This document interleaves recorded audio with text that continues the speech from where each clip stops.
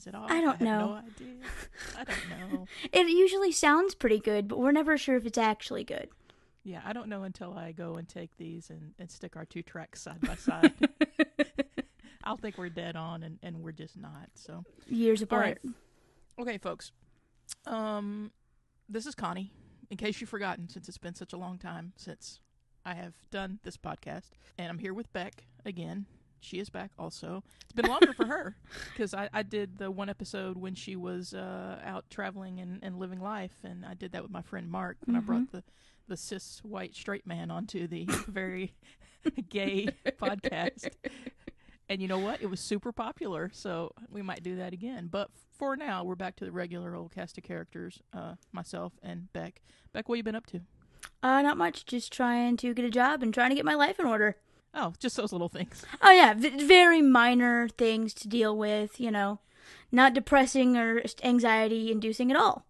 No. Also, you got the holidays, like right around the corner. So Very close. And when you have no job, very stressful. Yeah, Everybody loves macaroni art, right? Yeah, for sure.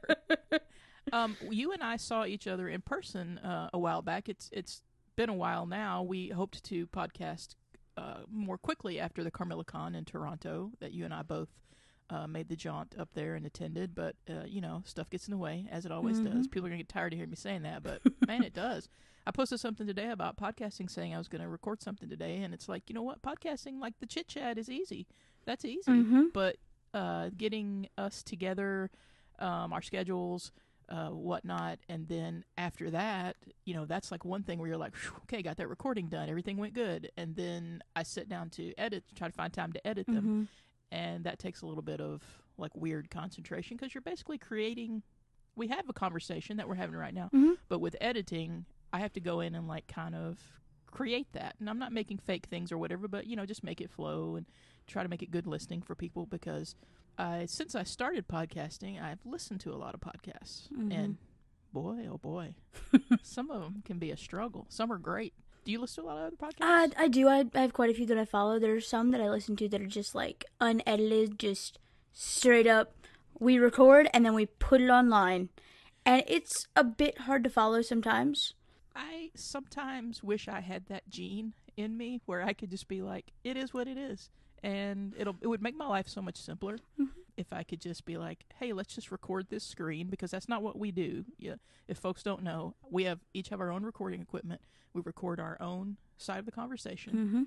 You send your side to me, I put it together, I sync them together, and then I make sure that we all line up good, that we don't have awkward, huge pauses. I mean, just regular awkwardness. Yes, yes, as expected. Acceptable awkwardness. And try to make our levels the same so one of us doesn't sound like we're actually in another state, which you are. Yeah, accurate. Down in a hole in a canyon somewhere, and one of us isn't yelling at everyone because we're so much louder. We have so many feelings. That's what it is. Yeah, you could definitely tell when we get the feelings because the little meters pop up to the edges, where, and then I'm like, whoa, we were really into that. But I do want to do a side note mention here of a podcast that I recently picked up. I just have to give it all the props and a shout out because I put it on, I listen to it around the house, I stop one if I have to, pick it right back up when I get in the car because it's so listenable. It's obviously about a topic that you and I both love, Gentleman Jack. Okay. Shibden After Dark. I've not heard of this. Well, by the title, I was immediately like, okay, what's this? Shibden After Dark, 2 ladies who go episode by episode with the show.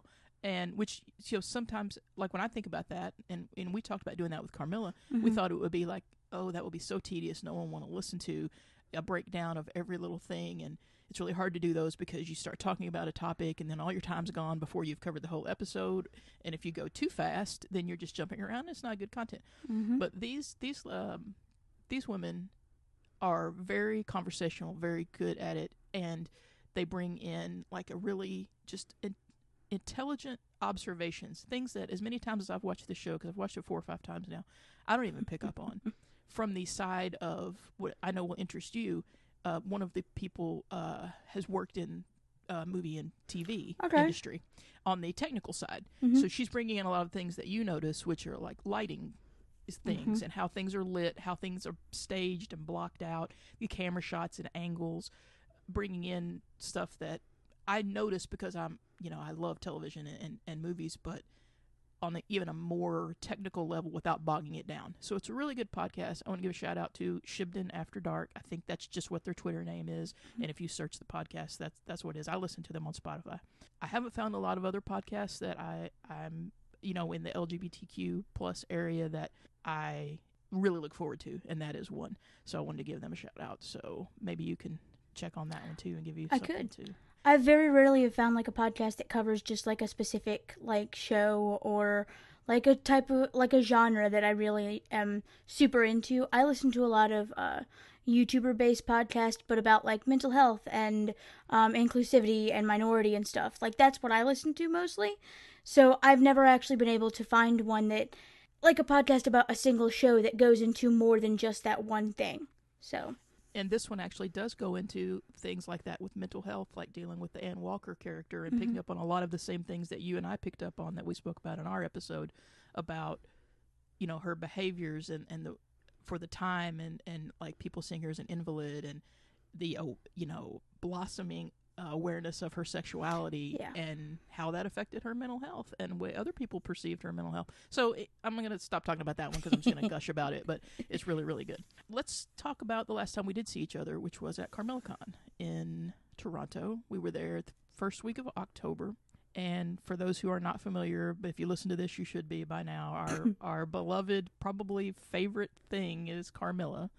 And they had the first ever show-specific con for it. Now, the folks from Carmilla have been at like Klexicon and Love Fan Fest and other cons, but this one was just like the OG homies, back in the day down crowd for Carmilla.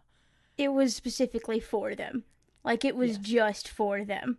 Yes, all the panels, all the guests. It was small, even though we were at a really nice, huge hotel in Toronto, the Sheraton Centre, Toronto, which I was really surprised by it when we walked in. I think you were too the first day. Yeah, it was massive, and it was more than I ever expected to have.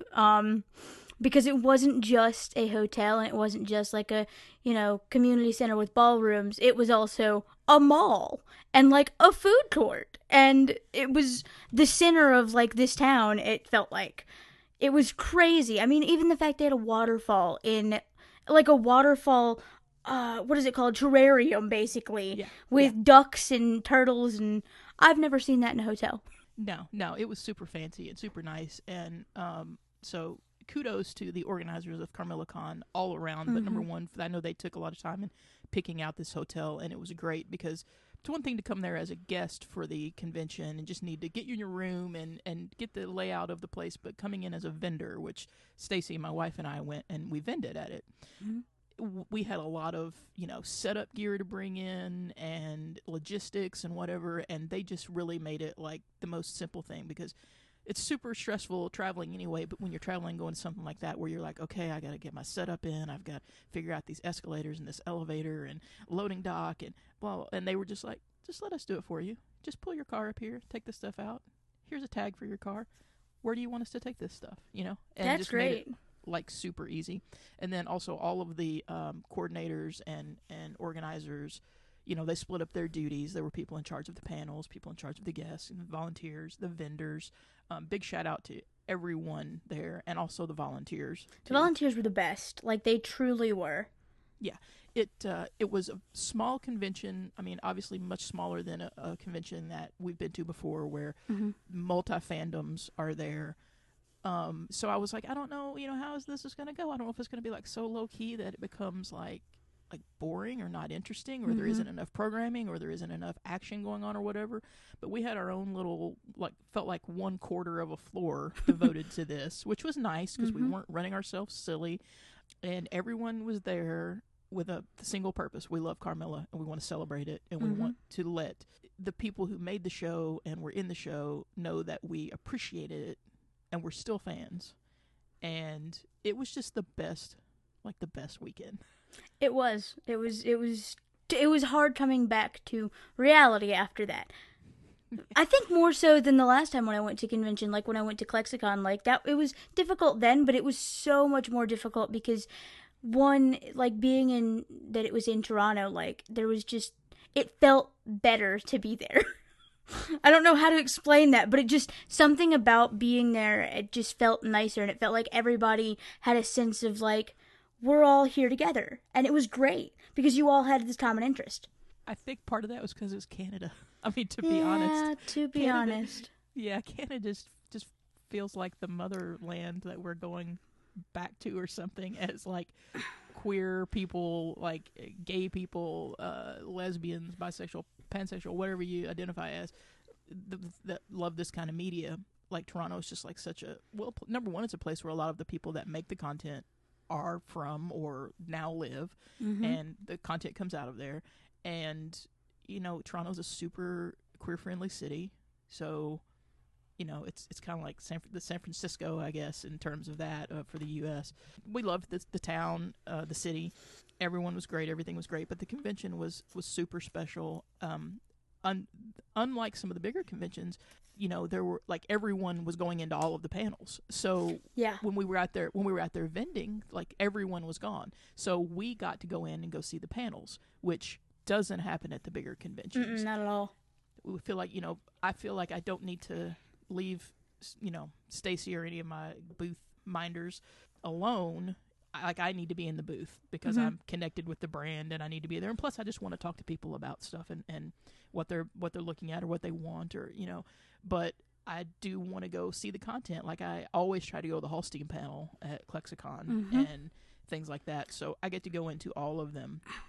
Also got to go into the screening of the little doc that you were in. Why don't you tell everybody about that documentary? The little documentary that could.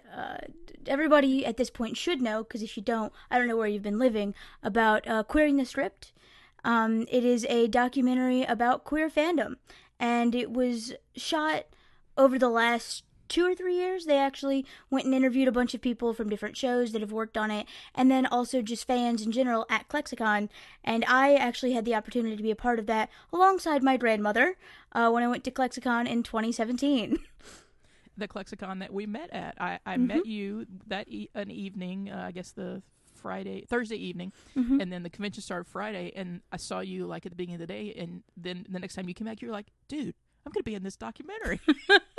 It was quite possibly insane to me, because the only reason that I was really in it was because I had recognized Steph, our spearheader for Carmilla. If no one knows Steph, then I don't know where are you living?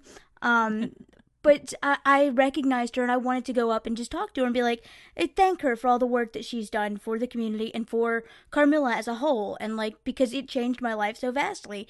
And after having a conversation with her, that's when Gabrielle, I can't say her last name. Can you say her last name? I don't want to say it wrong. So. Exactly. So Gabrielle, she kind of approached me and started talking to me and asked who I was there with, and that's when they found out that I was there with my grandmother, and they wanted to talk to us and see what it was like for, me as the fan, but my grandma just being a supporter of me, to be a part of this. So it was a really cool idea, and the documentary is amazing. In fact, we've gotten permission from the people that made the documentary to do a showing of it at the university that I attended. Oh, that's awesome. For the LGBTQ theater tribe that we have there. So. Well, I knew that the documentary was being made, and I've been hearing about it ever since that ClexaCon. And unfortunately, and I'm not really trying to knock any media or anything, but when you do see and hear about a lot of that stuff, it never sees the light of day. Accurate, yes. Based on the content, because people sometimes don't want to fund things like that, or the funding runs out, or it just takes so long because it's there are massive topics to cover that, something just happens. And also, sometimes when you do get to see the product, it is not like, I use this term like store-bought, like to say that something's like polished and finished and really viewable, and where you're not like noticing that you're watching like a really lo-fi, low-budget, indie type project. And so I went into the screening of this, and you were in there with me, but we didn't sit together. Oh, no. I sat with my girlfriend, and then Steph sat in front of us and took pictures of me reacting to it the whole time. So I was in my own little nervous bubble, not knowing what to do. Yeah. So I sat and watched it with Dana Piccoli, who was also prominently featured in, and she was great in it, just as you were, and just as your grandma was. I mean, your grandma should just go to the next Carmilla Con and sign autographs or She something. really should. Everybody loved my grandma. I think people liked her more than me, and that's okay with me. So you're adjacent to your grandma. Exactly. In the fandom appreciation in this. But I was immediately struck by the quality of the documentary. And this documentary is about representation and what it means to people, and that, you know, that the straight world doesn't understand what it means to folks like us to see our own selves, our own relationships, our own love lives represented in TV and movies and other media. That I heard Steph told me afterwards that there were screenings where some of the comments made that were really like touching and heartfelt to me and almost had me tearing up, that some early audiences kind of laughed and thought they were comical until they watched through the whole documentary, and then they were like, oh, I never even thought about that you don't see yourselves and you don't have a reference, and you have this other thing that you also aren't a part of or participate in your real life is all you ever see. Like, that they didn't get it. And also that there was a really vast difference between the way queer women and queer men related, that queer men just don't get it. And they would say, we don't get it. Like, I'm not putting that judgment on them. Like, they would tell the filmmakers, like, we don't have this, like, this much of an issue as it seems like the queer women do. And I kind of then thought about, like, you know, I agree with that, and I wonder if that's why we do see, as things have been developing and changing, we see so much more content for women. Well, I think that we also need to think about when queer people first started being in shows, there weren't really just like queer women. You never saw the queer woman. There was always like the throwaway male queer character, like that. That's something that we've seen. The gay best friend to the plucky Sarah Jessica Parker type character. Exactly, and like Will and Grace. Yeah. Like, you know, we didn't see tons of lesbians in that show, but it was a focal point of queer people in that show. So I think that over time we've seen it kind of start to turn a little bit and go more towards queer women, because people are finally realizing that, oh, we've always given the throwaway funny gay character, but we've never actually taken it seriously. And women are the ones that are standing up for it at this point. We are the ones that are like, we have not been seen yet. Yeah, and I think it comes down to, it's simple as, if you ask for what you want or need, like, the universe can sometimes provide that for you. But you have to ask, and in some cases demand that you get it. And that's what we've been doing for a really long time. So the documentary points out, you know, and follows a lot of shows and content, and Dana gives a lot of really great like commentary about things like subtext. There's a great section in there, and not a majority of, but a pretty good part of the documentary is spent on Xena, which was I mean, for my existence and my knowledge, was the first time that there was ever like a show where the lesbians or the queer women sat up and said, I think something's going on with these two characters that is not specifically what, you know, they want it to be, but we see it between the two lead characters of this. It was the first time people started like the shipping in a big way. And I think that started because of online communities, correct? The online communities first started around the same time that Xena was like showing. Like actual forums and chat rooms and groups were starting to form then. And so with the age of the internet starting to develop, the age of fandom was starting to develop at the same time, which is where we finally get to see these niche communities, such as the queer community, coming to the forefront, which is great. Yeah. If two things ever needed to collide at the same time, it was Xena and the internet and created fandom. I mean, it truly did, though. Yeah, where would you and I be without that? Because, you know, you're from smallish town, Mississippi. I am from smallish town, Kentucky. Neither one of us growing up probably had like a group of great gay friends that we could have talked about any of these kind of things with. But now, and starting then, that allowed an outlet for people to not just be at home by themselves, like going, okay, what's going on with Xena and Gabrielle? Like, you know, like what's this mean? And boy, they're awful close to each other, and their faces are so close. Are they going to, you know, those kind of things? You could get online and talk about that with somebody, which is what we're still doing today. Mm-hmm. It doesn't matter the new content that comes out. We're always constantly, we find a need within ourselves to be able to communicate about that and to see, hey, do you see what I'm seeing? Like, do you feel what I'm feeling about this? Or am I crazy? Like, we feel the need to connect about that, though. And there's a modern equivalent of that, and I don't think you watch this show, but you can correct me if you do. Supergirl? A little bit. Not so much anymore. I watched the first season. But you're familiar with the Supercorp. Oh, yeah. Supergirl and Lena Luthor. It's the same thing. I mean, it's like those the people involved with Xena, I think, have admitted that, yeah, we were writing this, like, we knew what we were writing, sort of. We weren't going to come out and be able to say it at that time, but we kind of, you know, we were putting these things in there. And, you know, I'm just going to have to call out the Supergirl writers because they have to know what they're doing. Those two women are in a seriously angsty, committed relationship. Yes. Yet they are not being listed that way on the show. But I think I posted something this last week about a big conversation that happened between the two of them. And I was like, look, I've never spoken to another woman that way unless I was in love with her or, you know, some sort of relationship aspect was going really wrong with me.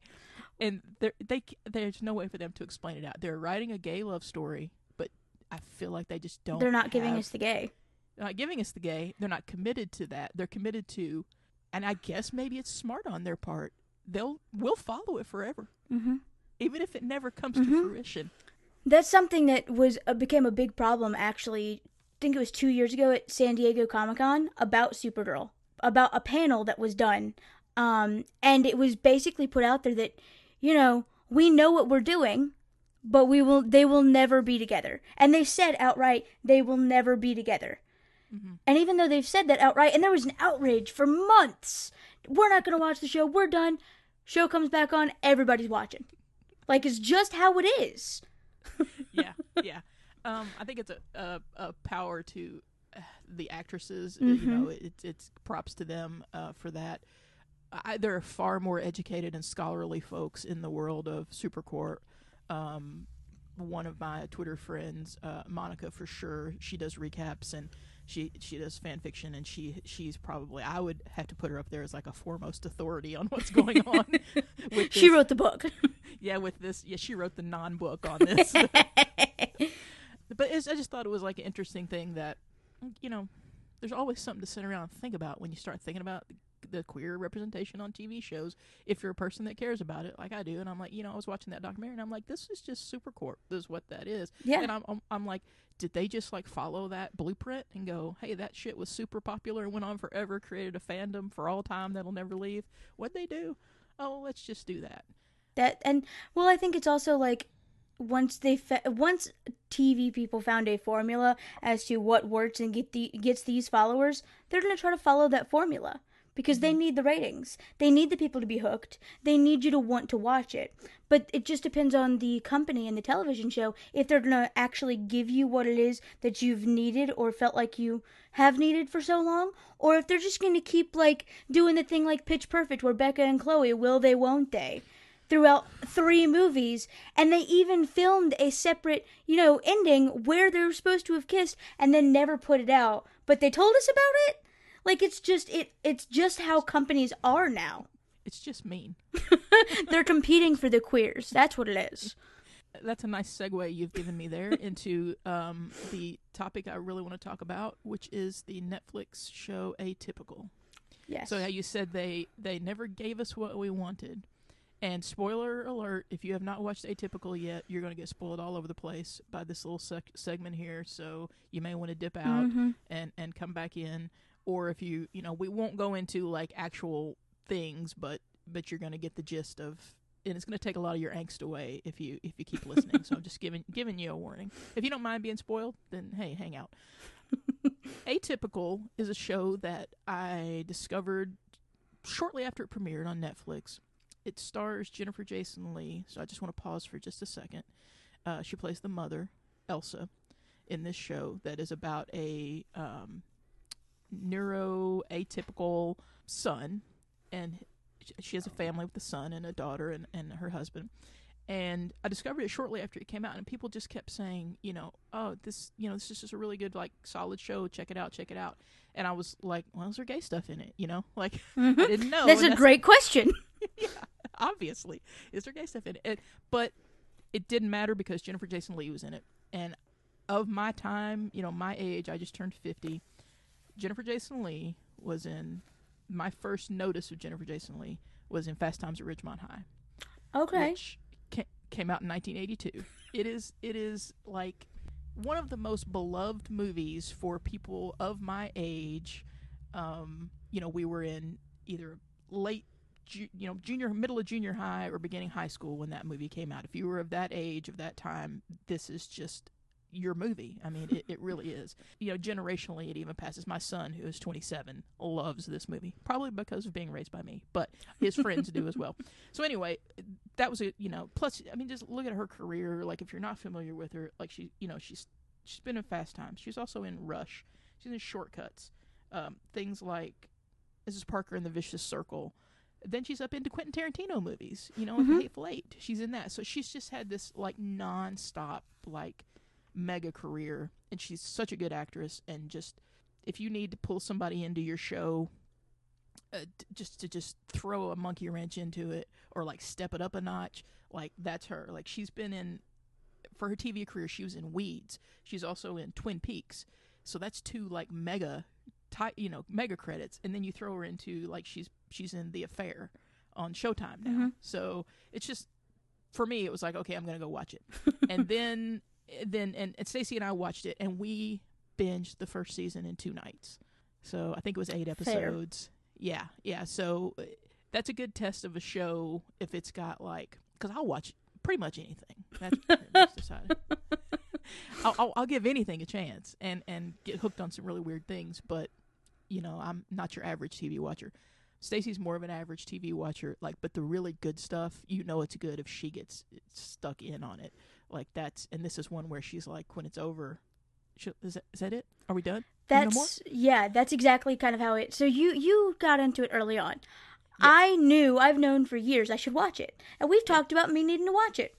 And I started watching the first season like a year ago, and then just never finished it because I got wrapped up in, I think it was Haunting of Hill House had come out at the same time. So I got wrapped up.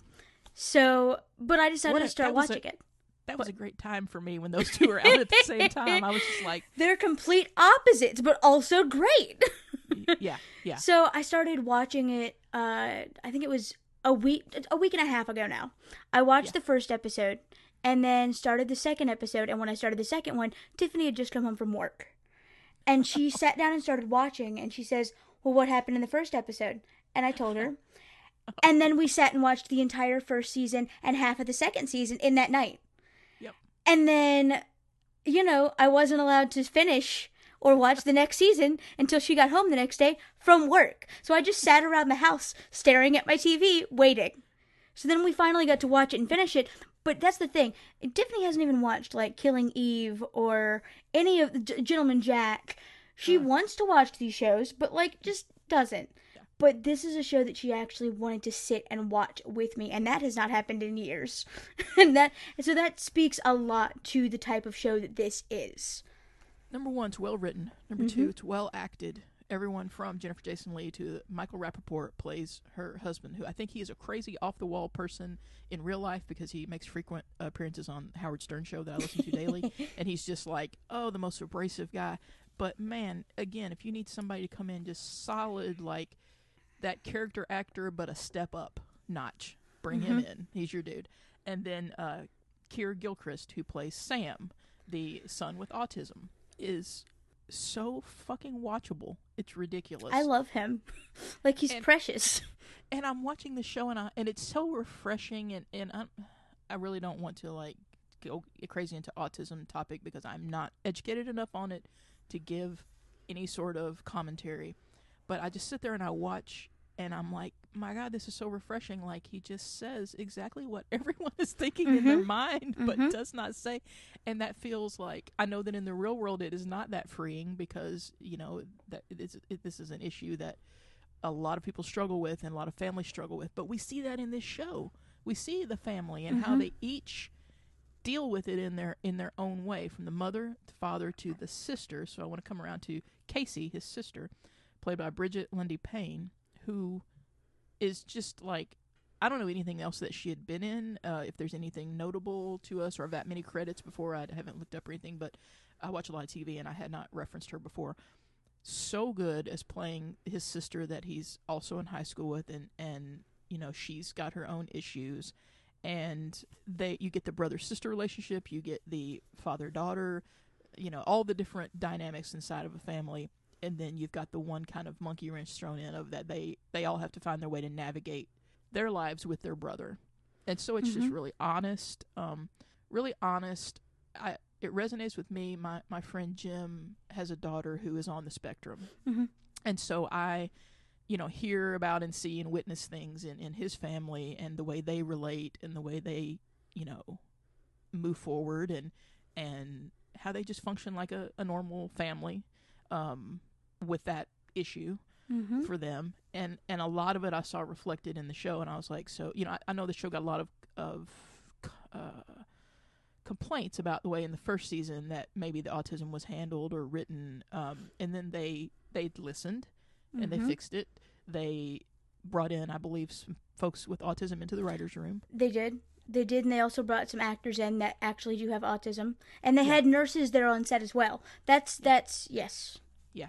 So that is, you know, we could sit here and keep talking about that aspect and go, oh, this is a show about an autistic teenager. It's not. It's so much more than that. It's a show where there are other storylines that don't really involve him. Like, we have the sister and she gets a boyfriend, and she's got where she's a track runner, and so she has an issue of moving to a new school where she can be on a better track team and kind of concentrate on that, and that, so we get the issue of her leaving her friends and going to a new school. We have the mother and the father who have, you know, been married for a while, and they have had a difficult marriage, and some of that brought on by the issues with their son. And we get to see navigating like a real relationship, not like a made up, glossed over TV mom and dad, you know, but we get to experience all of their stories, and they're all equally compelling, which is, I think, why I champion this show to everybody. I'm like, do you watch Atypical? And they're like, oh, what's that? No. And I'm like, just trust me, put it on. I would say that this show is it's a show dealing with transitional periods. Like, that's what it is. Because it's, you know, the parents are going through their own transitional periods. Sam's going through his own. Casey's going. Every character has their own transition that they're going through. And it's honestly not so much about the autism side as much as it is how everyone is learning how to deal with their own lives and the things that they have to change and do every single day. Because it's not easy for anyone to change things, but especially within the circumstances of this family. So I think that that's really what's important about this show, and what really draws a lot of people in is it's not just about one topic. It's about everyone is struggling. Here's how we figure out how to struggle together. Mm-hmm. And we care about each of those storylines, or at least in our house we do. Or sometimes you'll watch a show and you'll be like, oh, come on, let's get through this part because I want to get back to people that I care about what's going on with them, you know? And like, I'll struggle through your side person over here that you feel like you've got to let me know what they're doing. You're taking time away from the people I care about. That is not the case with this one. I'm into all of these storylines. Like, I'm concerned about the parents' marriage. I'm concerned about Casey going to the new school, and she's got the boyfriend that, you know, she has, but then she, you know, when people say, is there gay stuff in it? I could tell pretty early on there was going to be gay stuff in this. It was the haircut and the outfits. I'm just going to say that alone. Anyone that starts watching this, season 1, Casey, look at the hair. Look at the outfits. It's not going to be hard to figure out. No. So Casey goes to the new school, and there's a girl there, you know, and she goes from a regular, just public school to a private school. So there's, you know, that dynamic. That's a huge transition as well. It's big going from private to public, but it's even bigger going from public to private. Yes, because there's nowhere for you to blend in there. Not at all. Going the other way, you can come from the private school and the John Hughes world of teenager. You know, you can find your crew or just disappear into the walls and Exactly. be okay and get by. But you can't do that going to the preppy rich academy school with the shitty girls and the privileged boys and all of that stuff. The ones that think they're better than anyone else. Yeah. Well, she immediately meets Izzy. Mm-hmm. And who didn't know? and when I say these things, like, okay, who didn't know that this was going to turn out to be like a relationship conflict? I'm not saying that it's like clumsily written or it's obviously written, or that we're seeing like tropes or stereotypes. It's just because, I mean, of the actresses and the way they're portraying these things. It's casted chemistry. Yeah, for sure. And if there's one thing that we'll all pick up on, you know. It's the sapphic vibes. Sapphic vibes. Yeah. Man, if I ever start an adult like sex shop. Look, that's... I worked at a sex shop for a while. I should have renamed it. Maybe it wouldn't have gone under. Wait, pump the brakes.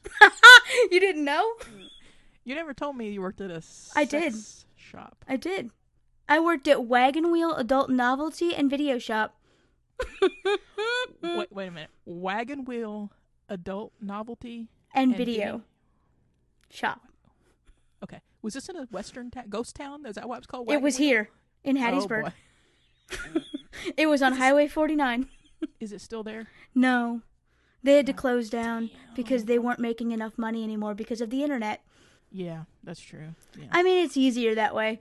Oh, yeah, because there's that stigma. Well, we're going off topic right here.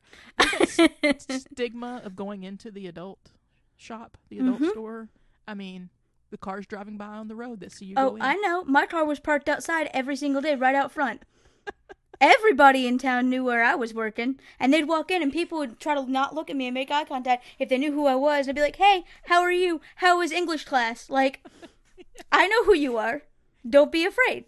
Did any of your teachers ever come in there? I never had a teacher come in there, no. But I did have a couple of, other college students that I knew that acted like they were better than most people that would walk in and didn't want me to be the one to check them out. Oh yeah. They don't want you to see what they're buying there. Exactly. I mean, there's that thing, and the only other thing I can relate it to is like when the wife or the daughter sends the husband or the boyfriend to buy the tampon. Yep. I mean, men aren't sending women in to buy their condoms, I don't think. So, they don't. No. Maybe that happens in relationships, straight relationships. I have no idea. Glad I don't. But there's a particular, like, social construct going on there between the adult item buyer and the person behind the counter. And you think they're looking at what you're buying and that they give a fuck. And they do not. We do not. All I wanted you to do was get your stuff and get out, because we also had regular movies, so all of the new premieres of movies and stuff that would come out on DVD, I would get to play in stores, so I would just get to spend my days watching movies. Oh. So I was just more concerned about get your stuff, get out of my store so I can watch Frankenstein. But no, there's also the stigma of the person that worked at the sex shop. Of course you assume the lesbians will work there. Yeah. Isn't it similar? Yeah, always in movies, there's some butch lesbian behind the counter. Exactly. That's me. Yeah. But yeah, it's like a weird thing. It's like, I am in here. We both know why I'm in here. We both know what I'm doing. Uh-huh. The best kind are the ones that try to act discreet about it. They're like, oh, I'm buying this as a gag gift. Like, it's just a gag gift for, like, a baby shower. And I'm like, girl, no. So I'm not dumb. Everybody that buys anything picks up a few of the penis straws at the impulse buy section to throw with it, so it looks like you're going to... we had bubble gum. We had bubble gum at the counter that they could buy. Penis bubble gum? Yeah. Oh, hell, I'm not putting that in my mouth. But there was also different Kama Sutra bubble gum, like, different types of different things. And, yeah, we had that at the counter for, like, if they were like, oh, it's a party favor. Yeah. Okay, we've gotten way off topic. We got way off topic here, yeah. Where were we even at? Oh, we were at the chemistry part. Exactly. So those two actresses have the chemistry going on for days, and we are cued in, just like in querying the script when they talked about, like, we know the things to look for, we know the subtext, we know all the sitting too close, the accidental brushes of the hand on a leg when they're having movie night on the couch with the popcorn, when it's like the weekend sleepover or a slumber party. There's the catty fights that they have where the eye contact lasts too long after she's made the bitchy comment. There's those moments. And to complicate the matters on this one, we have Casey, who has her little boyfriend that she's just gotten, the sweet, lovable, goofy, the most supportive man in the world. The ne'er-do-well boyfriend, Evan. I mean, Stacy's got such a soft spot for him. Like, she knew what was going on with the thing, but she just paused and she's like, I feel so bad for Evan. Because we know where this is going, you know? Oh, that's something that me and Tiffany over and over again, sitting in the living room, we're like, oh, God, he's so nice. He's such a good man.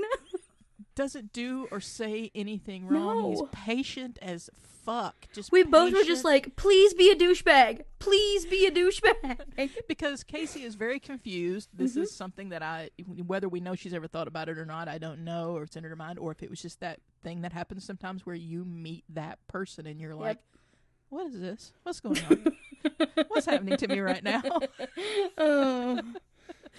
So she starts to be conflicted, and so that's another point I want to make, is that we get, with this show, when we're through 3 seasons now, we get the journey. We don't just get, okay, we see Casey, and then Casey has a boyfriend. Casey moves to a new school. All of a sudden, she and another girl are making out. We don't get that, we're not getting that version that we get so often, where it's just drop this thing in for sweeps week or for ratings or because we know if we dip a little bit of queer content in here, the Twitter will talk about it for, and make it more popular. We get, I think what had been a well thought out storyline. And we get with that, when you get a journey, you know what else we get? We get angst. Oh. Which, this show is so angsty. I commented to a few people where I was like, I was so invested in this storyline and I was so caught up that a couple times I had to turn off the TV and be like, okay, I'm really sucked into this. I feel like I'm in this thing. I got to get out of it because this is ridiculous. There were moments I would just pause it just to get up and be like, all right, look. And we'd just sit there and I'd look at Tiff and be like, all right, so here's what's happening. This is what's going on. Where is this going to go? How are they all not going to get hurt? Yeah. Yeah, because you're like, everybody's doing everything good and nice and right and wanting to be the good person and all this, and somebody's going to get hurt here. Somebody is going to get really hurt. And not just the gay relationship in it, but the relationship of the parents too. For the first season and then the second season, I was just like, damn it, Elsa, you're so annoying. You fucked up. Give him his space. All this stuff. And then came around the third season, and I'm just like, dude, shit or get off the pot with this. That you don't know what you're gonna do here. Come on. I mean, I was talking to the TV. I was talking to the characters. Oh, yeah. Yeah, I found that a lot of times I would just get really mad at them and be like, what are you doing? Come on. Because it is such a show that, shows you every single step of the way. It's not going to just be season 1, here's the problem with mom and dad, and then by episode 7, it's already taken care of. Because it is drug out through the 3 seasons, but that's because in real life, it really is going to take longer than, the 10 days. Yeah. So I think that that's really great the way they did that, but it also, oh my gosh, it just pulls at you and pulls at you and pulls at you. Yeah, because you're living your own life. You got your own shit going on, your own angst, and then you're so deeply into this family and what's going on with them. And we haven't even really touched on the main pitch of the show. If somebody was to read the synopsis, or someone in regular media was to tell them, it's about Sam wanting to have a girlfriend, and Sam, and the challenges that come with the fact, dealing with that, with him being on the spectrum, and then Sam working a job where his best friend is. Shout out to Zahid, the guy that is his best friend. That show is a fantastic character. Also, everybody needs a Zahid. They do. And then we have the issues of him wanting to go to college and the struggles and things that come with that. There's just so much, and we haven't even. I think my favorite part of the whole thing with Sam is his penguin fascination. That's what he fixates on. Because when I was growing up, I was super into penguins. I still, when we go to the aquarium, I will sit at the penguin exhibit for 2 to 3 hours by myself, just watching them. And Yeah. I love that that's what calms him, because there is something super calming about penguins because they're stable, they're constant. And Yeah. I really enjoyed like watching, because that is something that when I was a preschool teacher, I taught many different autistic on the spectrum kids. Pump the brakes again. You You were didn't a know that preschool either? teacher? No. Yes. Did you For teach 4.5 preschool years. during the day and then go work at the adult store at night? No, this was in high school. In high school, for Okay. the year before I started high school, all through high school, I taught preschool from around 1 in the afternoon till 6 at night, and then in the summer all day long. And it was ages Okay. 6 weeks old to 6 years old, just depended on the day which classroom I was in.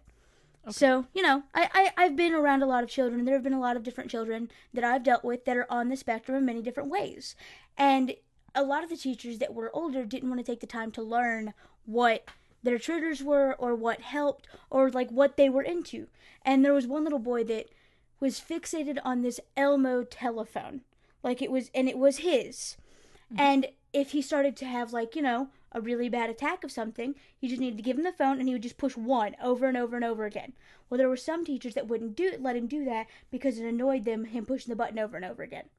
Mhm. And I think that something that this show did really, really, really well was show us like the calming, like the soothing mechanism for Sam is that pencil in the rubber band. Like that's Mhm. what the first one is. And that's an impulse that a lot of children have, that if you don't pay attention, you won't see. But as Mhm. they get older, when people try to take that away from them, I just really appreciated the way that they executed that in this show. Is showing how small it is, but how big of an impact it is on that person. Yeah, and it probably has made a lot of people, I know it did me, realize that I have a lot of behaviors that probably Mm-hmm. fall, into some level on the spectrum. And if I went somewhere and actually talked to someone, they would probably give me some sort of diagnosis Yes. of something. I mean, I've got like, I mean, their coping techniques, Mm-hmm. like I have a counting thing in my head where if I Mm-hmm. see like letters and words, I will count the number of letters and words and Mm-hmm. do like repetitive repeating of things in my head, and I'm sure that that's like a self-soothing anxiety something for It me. is. It definitely is. And I have a thing that drives Stacy crazy, and I've become conscious of it, so I try not to do it if she's like walking beside me or behind me. When I'm walking, I do a thing with my fingers, like Yep. a tapping of the middle finger up into my palm, Mm-hmm. and like go through and she's just like, I also like tap my leg, like if we're at the movie theater. Oh my god, it's just like Yeah. the leg. I have a tap. And friend that does that.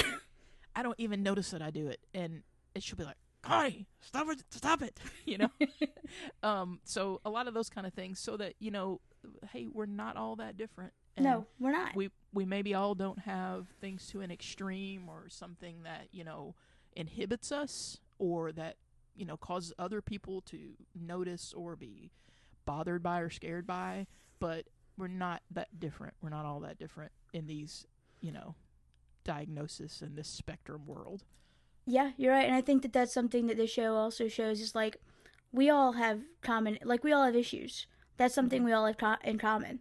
We all need help sometimes. That's something we all have in common.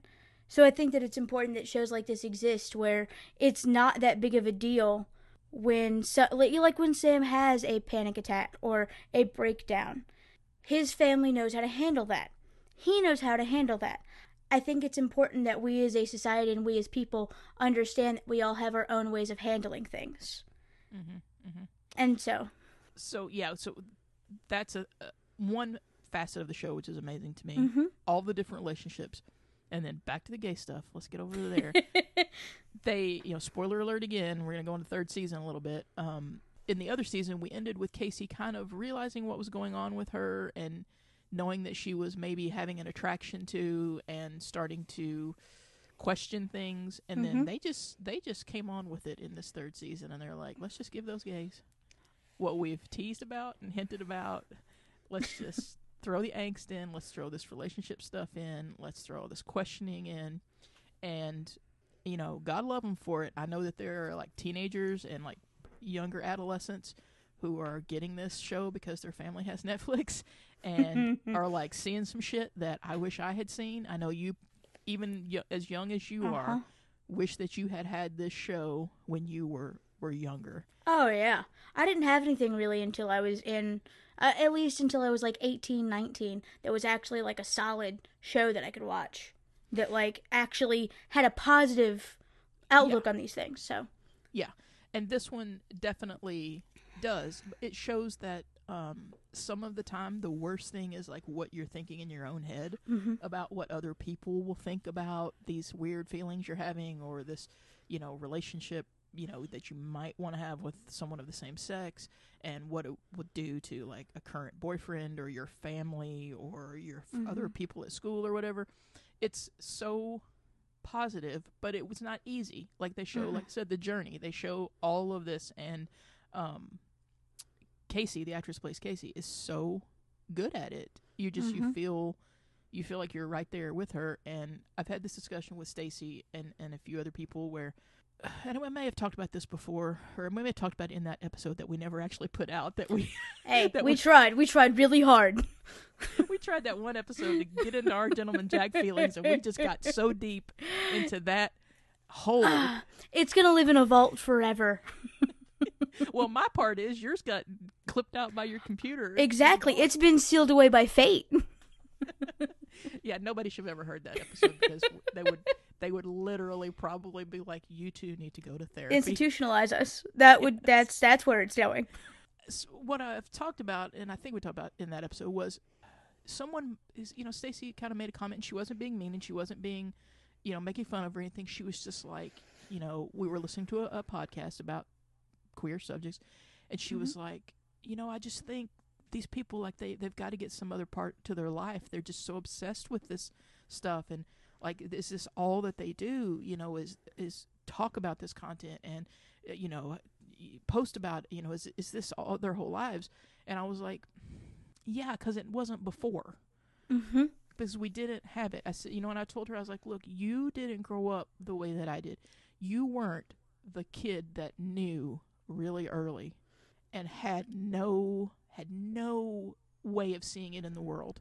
So when you get the wealth of content that we have now, of course you're going to devour it. And on Shibden After Dark, they said something in one of the episodes. She was like, if I watch every piece of queer content that is out and comes out over 100 times, I'll never catch up. I think that they're my age. They were like, I'll never catch up to what I saw of heterosexual content. There is no catching up. You never catch up. And so it's just like that it's like there's a hole in me, a big queer like content hole that will never be filled. And so it may seem like we're obsessive. It seems like that's all I want to talk about or whatever, but it's just like, what's that saying? Like, once you've seen the city, like, you can't go back. Like the Country Mouse kind of thing. Like, you can't go back. It's like I'm going back and filling up my tanks on stuff that just wasn't there before. I don't know if anyone, unless they grew up that way, I don't know that, or lived that way, I don't know if anyone can ever understand what that feels like. I completely agree with you, and I think it's kind of interesting that you and Stacey even talked about that, because me and Tiffany have this similar relationship as to what you and Stacey do with that. She did not grow up like that. She did not grow up knowing. She's asked me many times, like, about why it's so important to me. Like, why is this all that I do? And I'm just like, because for, the better part of most of my life, I knew, and there was nothing there. And I think it's also the factor of, for her, it's not important for her to see herself in these shows, represented in these shows. But it is to me. So I think it's just a certain type of person, and you're right, you will never fill up those tanks. And I'm much younger and everything, but I still feel like I will never catch up. And that's just, it's an insane amount of stuff that's out now, but it's never going to be the same the same amount as what we had to go through to get to this point. Yeah, because even though it was better for your generation, there's still, during that time when you needed it, it wasn't there. Junior high-ish through high school age. When all I had was Glee. God, yeah, Glee. And even I would sit there and be like, I know better than this. Yeah. This isn't real. Yeah. Exactly. And that's the thing. This content now is like, with Atypical being a shining example of it, Gentleman Jack being the pristine example of it is that the historical and pristine. yes, that we're getting that good shit that we did not good gay shit that we did not get, getting that good gay shit.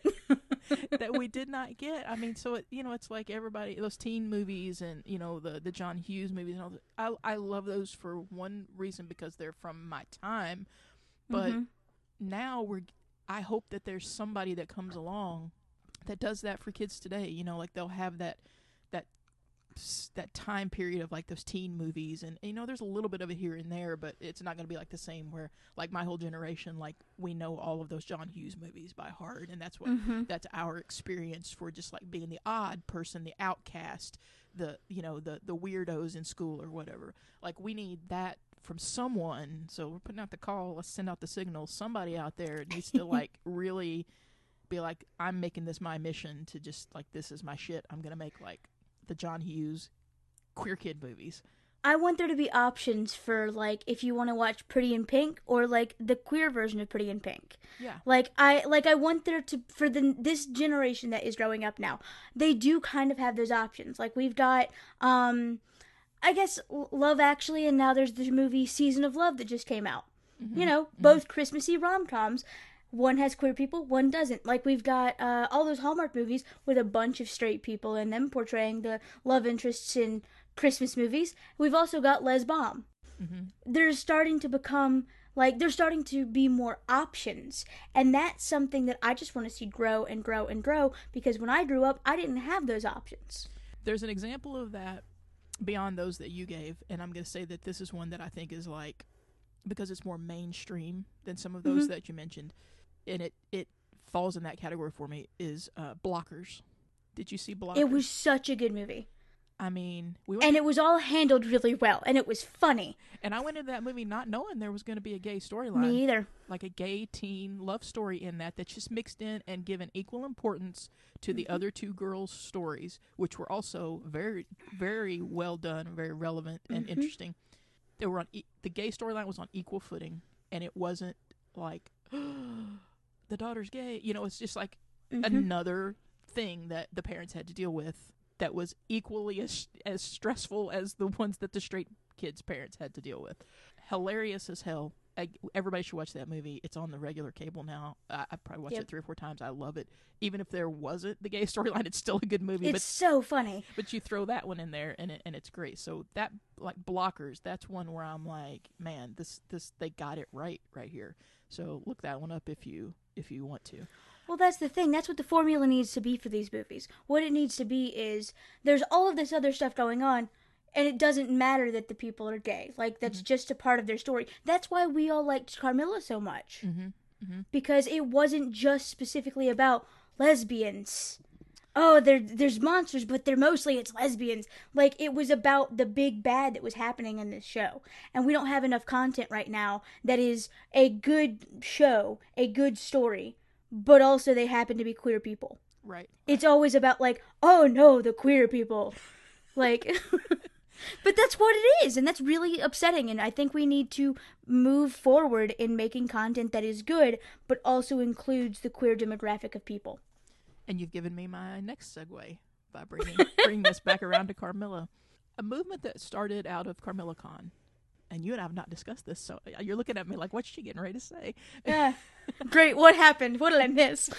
The movement that's come out of that is because... It was 5 years ago that Carmilla started, and what are we now, since early 2017, since the movie came out? Is that when? It was October 2016, I'm pretty sure. Okay.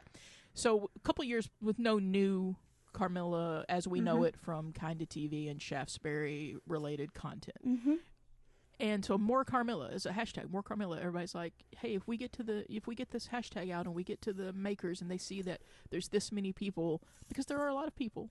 There are. In the scheme of like, massive mainstream entertainment, no, but enough for it to be still a viable property. So the hashtag More Carmilla came out, and there's been a really big Twitter campaign going on. Everybody hashtagging and telling Shaftesbury and Kinda TV why they want more content. And giving a lot of reasons, a lot of very valuable reasons, a lot of heartfelt pleas, a lot of stuff that I really identify with. Mm-hmm. When Elise Bauman won her Canadian Screen Award, she gave a wonderful speech and kind of dropped in a mention that a primetime series was in talks. So everyone was like, oh, we're going to go primetime.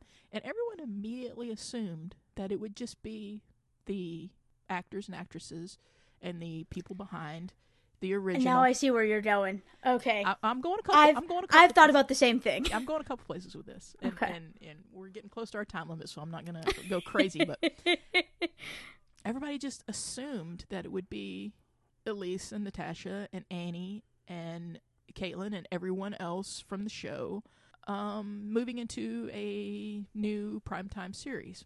Well, being a student of television and not just watching a TV, but behind the scenes, as I am, immediately I was like, there's a good chance it's not going to be those people. There's a good chance that it's a property that they have and they can do with as they choose.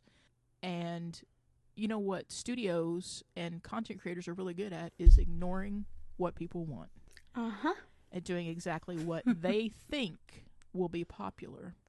So I feel like we're shouting out into a void. It was 2 months for them to make one comment on Twitter back to say, hey, we see you, we hear you, we hear what you want, more Carmilla. By the way, here's our new show that we want to promote. Yep. They went straight to that. They're using it. They're using our movement. Yeah, using the movement to promote other content. And, you know, people were like, oh, they responded. God love them for their enthusiasm. They responded, but they didn't really see what was going on there. Is that was to appease and to, you know, like when some big company's getting shouted and called out on Twitter, they've got to make a response. They just have to at some point. It happens with the airlines. It happens with other TV shows. It happens with other networks. It happens to celebrities. Like, yeah. It happens to everybody, yeah. Right. But I read into it differently. And here's the thing, is like now someone posted where they've actually put like some blurb online about the show, you know, the primetime show. And there's a picture of a character that is not our Laura, you know, like someone with 2 bites in the neck, and somebody's like, that doesn't look like Laura. And it's like, or our Laura, you know, like Elise. No, it's not. And I see them doing some sort of like Vampire Diaries thing with this, where they're going to flip this. They're not going to take the characters that we know and age them up appropriately to where they would be, and start off in the middle of something that the general mass mainstream audience would have no idea what to do with. If you start with Carmilla and Laura and everyone else being at whatever they at the end of the movie, they were probably about what, 25-ish, 25, 26, out of college. Yeah. Uh-huh. They're not going to start there when the meat of the story is the time at the university. You're right. That is the story that they now know is hugely popular and draws people in. So now we're going to redo that, and we're going to put it on primetime, and we're going to recast it, and we're going to put that out, and it's going to be a totally different thing. And it won't have the charm of the web series. It won't have the chemistry of the actors. It won't have the viral, you know, organic viral is one thing. Like, people can try to make something viral. That organically happened with its own spark. Yes, it did. No one promoted that and hyped it. It was found, and it was spread like wildfire by people who saw how special it was. And you can't put the lightning in, what is the phrase? Lightning in a bottle? Like, you can't do that. You can't put lightning in a bottle. Yeah. That lightning already happened. We got it. It's superb. It's excellent. If they were to come and say, well, we're going to continue this story as a web series, that makes sense. That's a good idea. Yeah. To go on and continue that on. And I would love nothing more than to see all of the people that worked so hard to make the web series as wonderful and successful as it was and still is, get to move on into primetime and do these things. I just, from the business side and the back end of it, I don't think that anyone there cares to do that.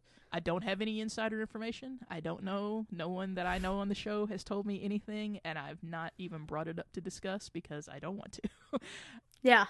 This is just my personal, like, because I do this podcast, but I also do I'm a guest on a regular, like, mainstream television podcast and pop culture podcast. And so we study a lot of stuff, and I just don't see that happening. And so I feel like, you know, I'm not saying like, hey, you guys did anything wrong with this, more Carmilla or whatever. It's great.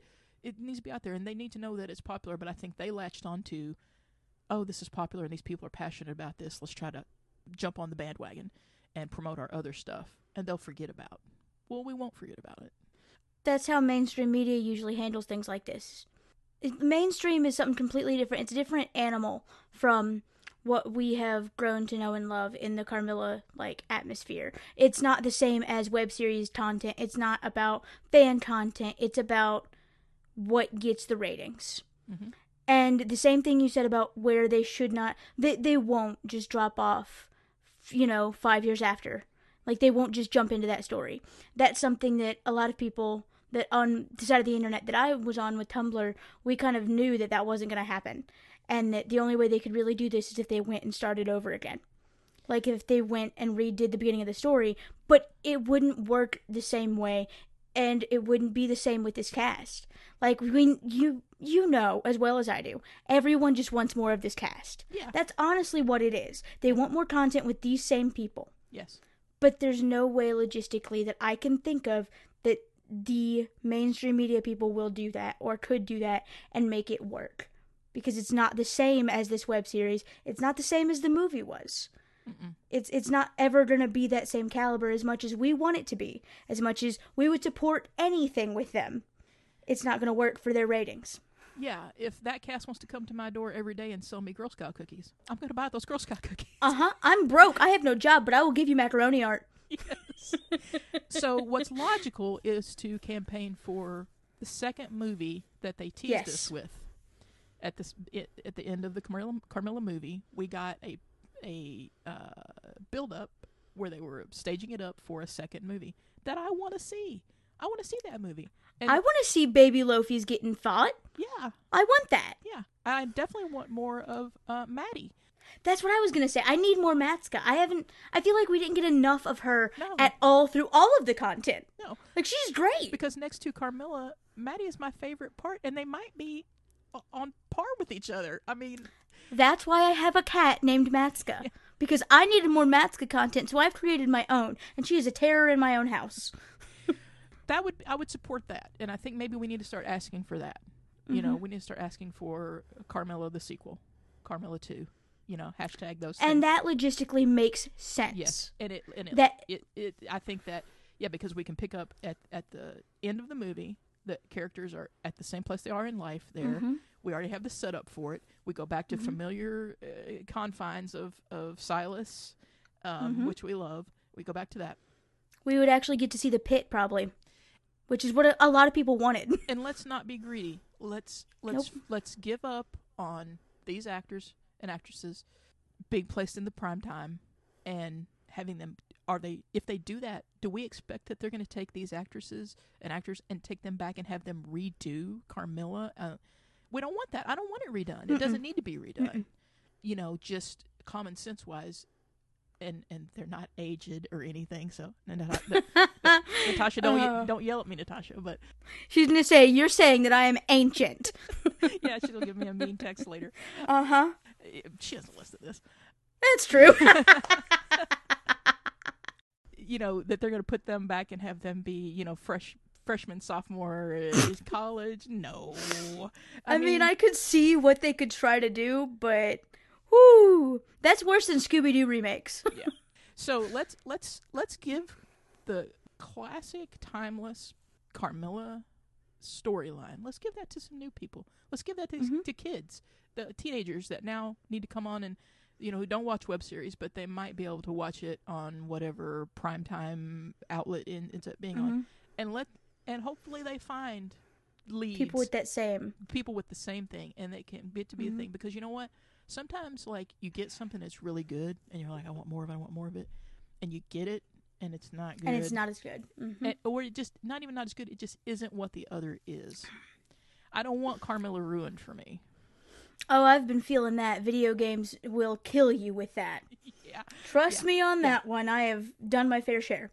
But I think that what you're saying is completely correct. Let's give these actors and actresses that we have known and loved the accolades and the love and support, everything that we have, like we always have. For- Push for a second movie. Yeah, for a second movie. But don't push for them to be in this primetime series that's just them having to relive what they've already done. They deserve more respect than that, and they will make it to primetime. Like, I'm not saying everybody in the whole world does, but they have their own talents and their own things they are working on that they are going to make it to primetime. Yeah. Just not in the way that we've all pushed and wanted with this more Carmilla content on primetime. That's just logistically not going to work. Yeah. My second take is, okay, let's go for a hashtag Carmilla 2, hashtag Carmilla the sequel, something like that. Somebody come up with something great for that. And so many creative people on Twitter and on Tumblr and everywhere. This thing can live on, and it has, beyond the initial production and the movie and everything. It has lived on in the creativity of the people who love it. Mm-hmm. Fan fiction, the art, all these things. Somebody out there, take your iPhone and make an animated Carmilla something if you want to. Somebody out there, take your pen and write a fanfic. Somebody take my idea for a fanfic that I have and maybe make your own little series out of it, or write a fanfic. When you know my idea, I think I've told you, might not remember, but I want Mm-hmm. Maddie and Carmilla's Saigon. Yes, I agreed with you on this. That is something that I have wanted to see for so long. Yeah, that is my most, I want something that focuses on the two of them and their adventures, because this, in the second season, just that one little conversation when they're sitting and talking about all their wild times and Saigon especially, and watching the moon landing together and those things. I want that story. So somebody out there that has some fanfic writing skills, because I do not, give me that, and when I'm reading it or whatever, it's going to be the people that we know. I'm going to put that all together, and we can just create our own content and keep it going. Should we have to do that? No. But I think the time has passed for what people are envisioning and hoping will happen. I think it's just passed. And I will say that there are people that do still do that. The Carmilla Karnstein tag on Archive of Our Own gets on average about 13 new stories added every day still. Mm-hmm. And that's amazing for as far out as we are from new, fresh content. Well, I mean, I'm sure there's older fandoms where stuff is still even being created. There is, and Glee. Brittany and Santana lives on in the hearts of every queer girl, It does. We all suffered, so we've got to do something with it. But I'm saying, it's for that many to still be made daily with that's just the tag of Carmilla Karnstein that I check on. Mm-hmm. That's not checking on any of the other names. Yeah. So it's really cool to get to see that that's still happening. And so I think that as a fandom, we are still creating stories and letting these characters thrive in the way that we know them. Mm-hmm. So I think we just keep appreciating what we've had and what we have, and then open up the door for more content to come in. Might not be the same, but it'll still be good. And again, I'm in no way criticizing, putting a negative content on the hashtag More Carmilla. Oh, no. I just had a little bit of time to sit and think on it, and I'm afraid I don't want what I love ruined, and I don't want it stretched beyond the realms of believability to try to make that happen.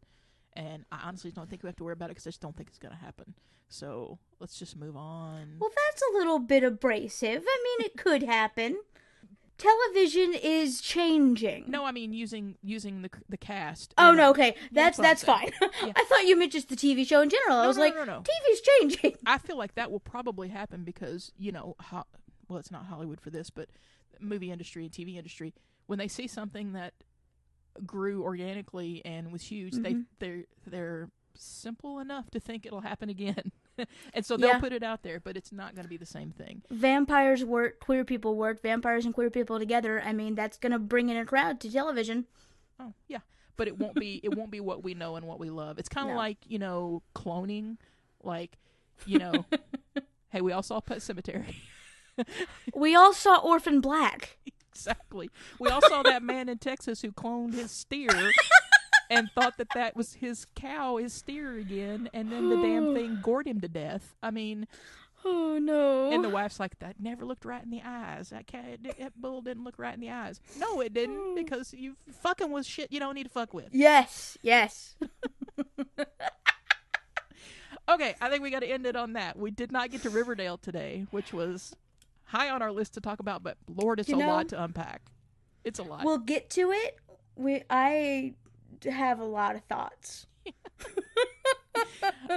Yeah, Riverdale might have to be its own massive whole episode. Look, I dyed my hair to look like Archie, so I've got a lot of thoughts on Riverdale right now. Yeah.